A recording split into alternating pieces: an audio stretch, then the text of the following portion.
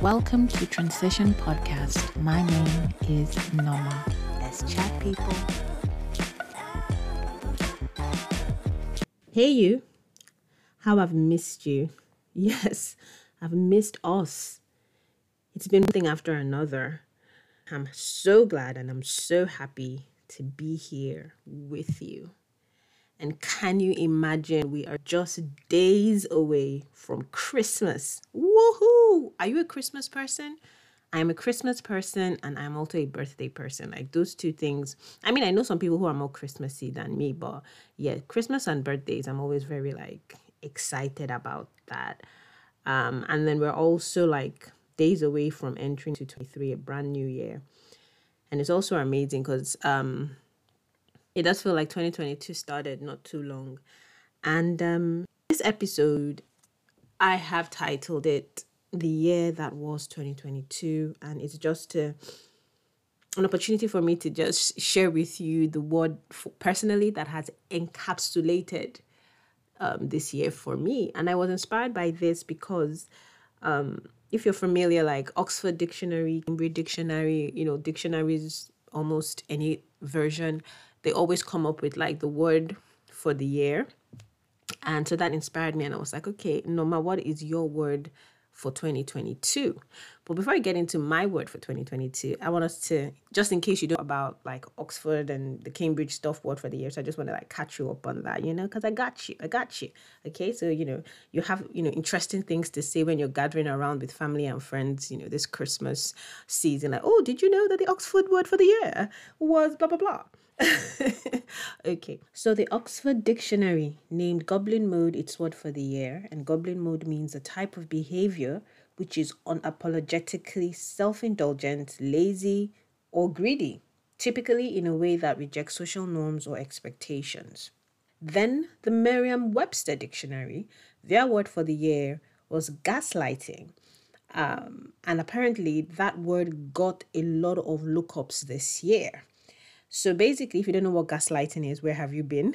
But never mind. Gaslighting is basically when someone convinces you that what really happened or something that happened that hurt you or bothered you was not enough, to get you that worked up, or, that it didn't happen, or that, just making you question your sense of reality, your emotions, making you think like you're overreacting to stuff. So yes, so that's gaslighting. And like I said, all this, there's so much more. I mean, you could just check online if you're really curious. So all this got me thinking about my own word for the year. So I'm going to get into it, but first I'd like to give you a little hint. Yes, 2022 has been the year of emotions for me. I have felt everything, every high and every low intensely this year. I don't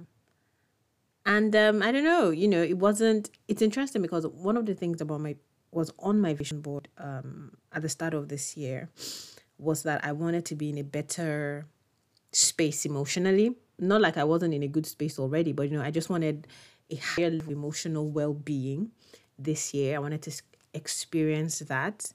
And interestingly, I don't know if feeling my emotions so intensely means, I got that. But yeah, this year has just been, when I was very happy, very, very happy, like I was, and when I was upset, I was really upset about stuff. And when I was sad, I was really sad. And yeah, I don't know. It's just, I'm not doing this to say like, oh, I haven't figured out what it all means. But I just know that 2022 was the year that, I felt a lot of things. I felt my emotions came out to play this year. Where I felt love, I felt it intensely.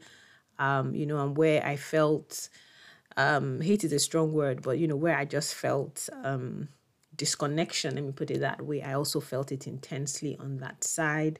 And if I want to be honest, I can't really say that I enjoyed the intensity of emotions that I went through here. I don't know, probably it's the beginning of reaching that higher level where everything just, was brought out of me in such high level of intensity. I don't know. But yeah, that was what 2022 has been for me. But in going through 2022 and in having, feeling emotions and being emotional, and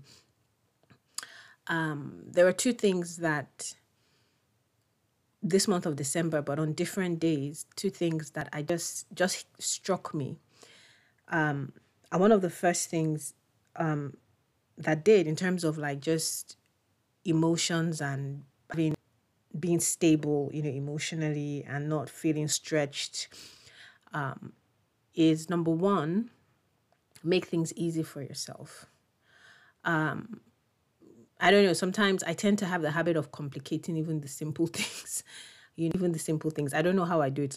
It's like a superpower. But even the simple things, I tend to have a way to complicate it sometimes, not all the time. Sometimes. And then also like getting yourself involved in things that are clearly just beyond you. Make things easy for yourself. Once you spot something that is like Nigerians would say, this one passed me, you step back. Don't try to be a hero. I think I also have that thing where I try to be a hero. I try to, I have to feel, okay, if I get in there, I can, undo that knot and figure it out and know where this is going and know what this, this will get to, and, plan B and plan C and plan D and plan F. But just, make things easy for yourself. When something is beyond you, admit it's beyond you, and chill, pray, leave it in the hands of the one who has this whole world in his hands already, and, relax. And I think that was one struggled with this year. I got involved in things that were clearly beyond me, and I kept wanting to be a hero in terms of trying to like figure it out. And then that would get me in my feelings, as they say, and get me feeling like emotionally burnt out and all of that. So that was one of the lessons for me. Like, make things easy for yourself. If it's too difficult, if you can't figure it out, admit that you can't do it. Don't try to be a hero. Let it go. The second thing that hit me, is that nothing is the end of the world except the world. And I don't know, sometimes that is so annoying to hear, but that is such a shocking truth. Like, nothing that goes on in this world is the end of this world, except actually when this world does end. And it's just realizing that life will go on and things will go on. A lot of times I feel like this year, a number of things that came my way, I tended to look at it like, oh, like this is the worst thing that could happen, and it wasn't. And so whenever I looked at it like, oh, this is the worst thing that could happen, I would be emotionally worked up again, and it's like, but it's not, those things eventually, and thankfully to God, they got sorted out. And so it's like, nothing really is the end of the world than the end of the world. And if you don't want to be emotionally worked up and emotionally overwhelmed, you have to just realize it. Like, yeah, we would have that happen that we don't like. We will have things that happen, that upset us, but nothing is the end of the world and the end of the world. Like, somehow, with the help of God, obviously, we will come out of that to the other side. It may take a while. It may take me a painful process as well, but it will be resolved, because that's the goodness of God, that's the mercy of God, that's the faithfulness of God. So that was something else. Those are two things that hit me. And then I'll just add this one more thing. I think a lot of times when I allowed myself to be emotionally worked up and drained and, overwhelmed, I was not showing that I truly had faith in God. I didn't believe in his goodness. I didn't believe in his kindness. I didn't believe in love. And when you get yourself into that space where you don't believe in the goodness and loving kindness of God, you are going to have a 2022 that is an emotional year. But you're just going to be worked up and I know to an extent that that's why this year was sort of like the year of emotions for me. I was in spaces in the course of this year. I was in spaces where I questioned the goodness of God. I questioned his faithfulness. And I'm not saying it like I'm proud of it, I'm not saying it like, but I'm saying it, it's true. And I'm saying it because I also feel like the reality is that a number of people also have that, find themselves in those spaces because of something that has happened or something happening in their lives. They just wonder, like, where is God, and is God who he says he is? And I remember I was talking to one of my brothers, and he was saying to me that, God will not change who he is because he's dealing with you, and sometimes I think, I don't know, but I think maybe sometimes that's what we think, isn't it? Sometimes that's what I think. I'm like, okay, God can be good to A and B and C, but when it comes to me, I don't think, he will be good to me because of this, or that. And so I know that is why also that 2022 was like that year of emotions. And I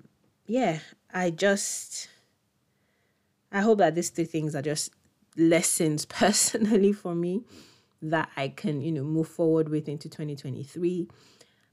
Nothing is the end of the world and the end of the world itself. So while my heart may be sad about certain things that happen, to not allow it like to completely demoralize me type of thing. And sorry, I'm talking like this because I actually do have a cough. And also to get back to the place of, get back to that place where that the goodness of God and the person of God, the character of God can never and should never be questioned.